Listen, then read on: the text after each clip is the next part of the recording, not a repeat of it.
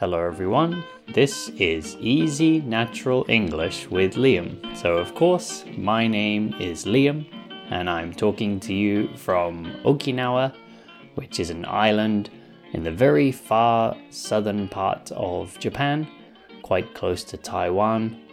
And as usual, I will be speaking to you with no script and no editing, and I'll be making my English a little bit easier but keeping it as natural as possible.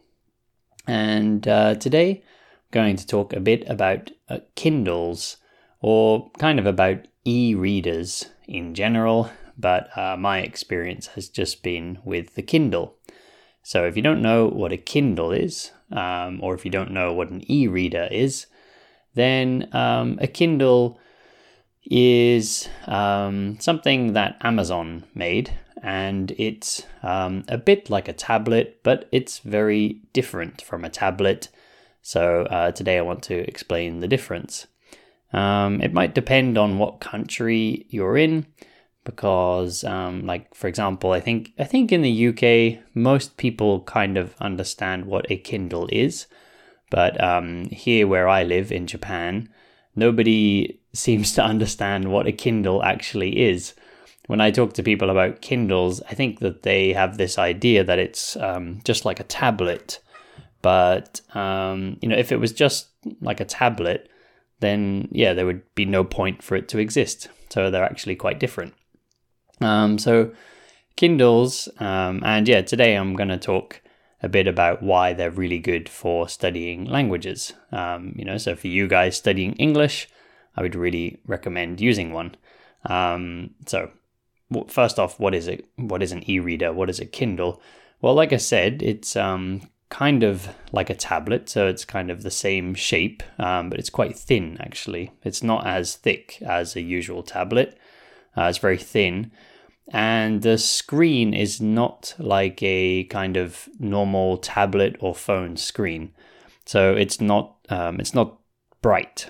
Because I think a lot of people who don't understand what Kindles are, they say, I don't want to use a Kindle because it won't be good for my eyes. Because we all know that reading on a phone screen or reading on a computer screen or a tablet screen is not good for our eyes. However, a Kindle is not like that. A Kindle uses some kind of technology that they call e-ink, like electronic ink. And when you look at a Kindle, when you're reading on the Kindle, actually it's a lot like looking at paper. So on the original Kindle, there is no backlight. There's no light at all. So if you are sitting in the dark, you won't be able to see anything. So it's just like paper. I think the thing it's maybe most similar to is if you remember like an analog watch. If you remember, these days a lot of watches have like an LCD screen and they light up.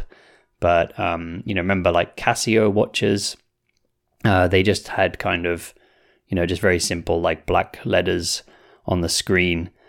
And yeah, if you turned the light off, you couldn't see it. So Kindle is more like that, but it's a bit different. But that kind of thing. So yeah, if you don't have the light on, you can't see anything. Also, if the sunlight hits the page, just like a book, you can actually read it very comfortably. So not like a tablet or a phone. When the sunlight hits it, it can be hard to read sometimes. So yeah, it's quite different. So it looks just like paper.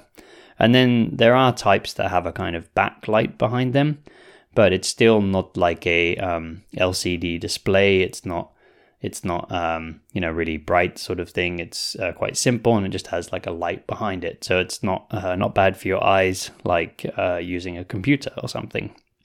So that's how they're kind of different. And then they use much less battery because actually it only uses the battery when you turn the page. So if you don't turn the page, it's not using the battery. It's kind of switched off while you're reading. So it can last for a very long time. You don't have to charge them that often. By the way, I'm not a salesman of Kindles or anything. I just think they're very useful. And the reason that I'm talking about this today is because I used to use the Kindle before. So I had a Kindle, and actually my wife had one too. And we both used them before, but neither of us were using them now. But if you've been listening to my podcast for a while, you'll know that I study Japanese, and I'm always trying to read as much as possible in Japanese. And before recently, I was always reading on paper. So I'd be reading these books on paper. Recently, I've been a big fan of Higashino Keigo, who is a Japanese mystery writer. So I'd be, for example, reading one of his books and, find a word or a phrase or expression that I don't understand. And, I'd have to, put the book down, or maybe hold the book in one hand, and then in the other hand, get out my phone and search the dictionary that I have on my phone, or search the internet to find out what that thing meant. And that process, if you add up that amount of time I use to sort of, put the book down, get my phone out, search for the thing, that's not, you might think, doesn't take that long. It takes, I don't know, maybe 60 seconds or something.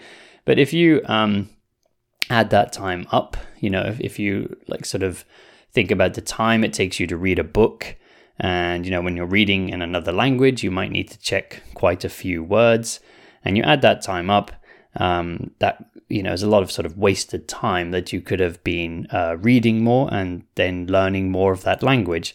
So on the Kindle, you can have dictionaries downloaded on the Kindle, and you can simply push the word. You just hold down on the word that you don't understand, and a little dictionary will pop up and give you a definition. And the thing I like is you can download more dictionaries. So I actually have 8 Japanese dictionaries on mine. Some of them are for pronunciation. Some of them are for things like proverbs, and some of them are just for definitions. So yeah, that saves already a bit of time, not having to sort of go between 2 different things, just having the definitions pop up right there in your book, or in this case on the Kindle is very handy. And then the other thing that I find very good, because I feel like I can get distracted quite easily. So when you get distracted, is when you're trying to do one thing and then you start doing something different. So when I'm reading on paper, sometimes I pick up my phone to check a word, and then I realize I have a message or 2 messages, or, some pop-up, some alerts on my phone saying, hey, this person's messaged you, or you need to do this thing, or you've got an email. And then I start looking at my emails, I start looking at the messages, and sometimes I even forget what I was doing. I find myself 10 minutes later, 15 minutes later, looking at my phone, and then I realize, wow, I was reading. What am I doing? Why am I wasting time looking at my phone? So yeah, I think it's quite distracting to keep taking yourself away from the book. So with reading with the Kindle, I don't have to sort of remove myself from the book. I can stay there with the book and stay focused better, I think. So yeah, for that reason, I think it's very useful for learning a new language. Another thing that is very good for learning new languages is on the Kindle, you can always read about 10% of each book before you buy it. Might be a bit less than that, but it's quite a good amount of the book. You can read it before you decide to buy it or not. And as a language learner, reading books in another language, I think that's a really useful function. Because, I've had this experience where I buy a book in Japanese and then I bring it home, start reading it, and I think, this is maybe a bit above my level. Or I've done it before where I've bought a book, started to read it at home, and I realized that it was mostly in a dialect. So not in like normal sort of, standard Japanese, but written in a regional dialect. So, I am interested in dialects, but it's something I want to learn more about later. First, I just want to make sure I master standard Japanese first before I start learning too much about other dialects. So So yeah, for that reason, I think it's quite handy that on the Kindle, you can just download a book. You can read, like I said, about 10% of it. And if you think, this is quite good for my level, also you can check if you find it interesting or not. And then you can choose to buy the book or not if you want to continue. So that's another useful function.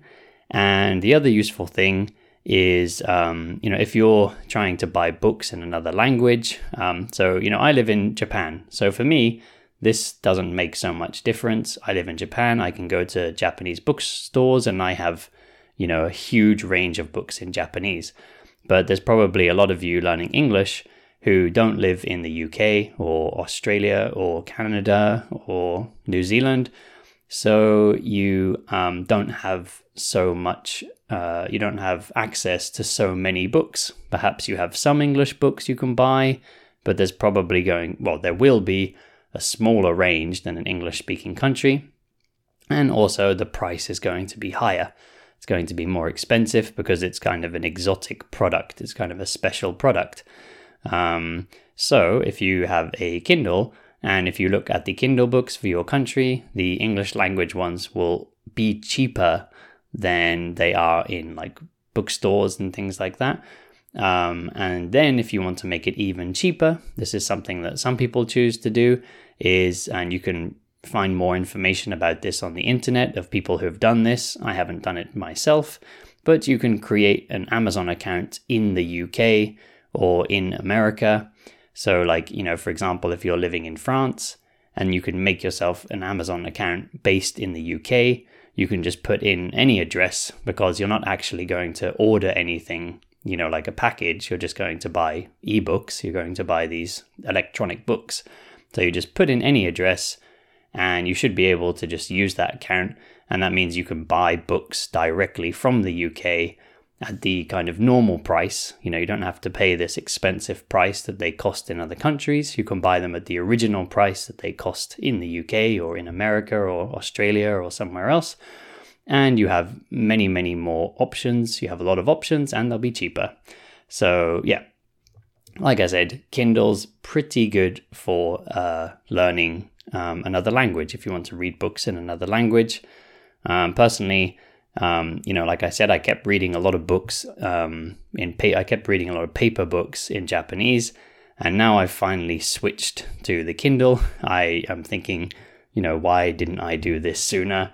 This is a much more efficient way for me to learn Japanese. It makes it much easier for me to search for words.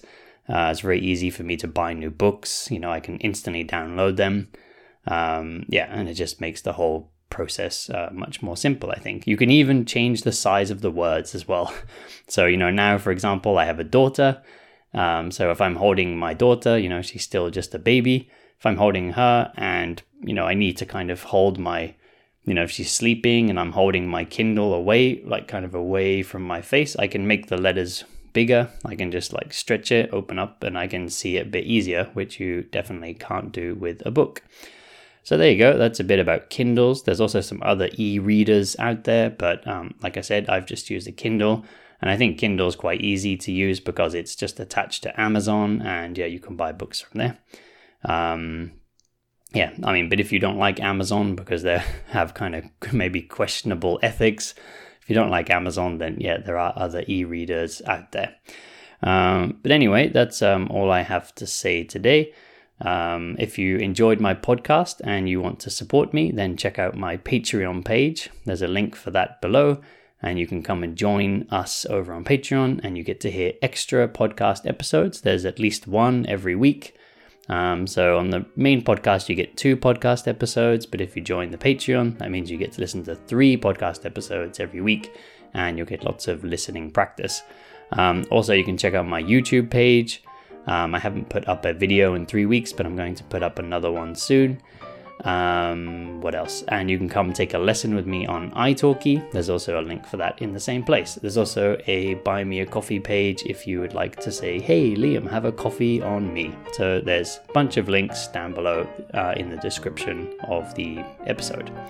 That's all from me today. Thank you all very much for listening, and I'll see you next time.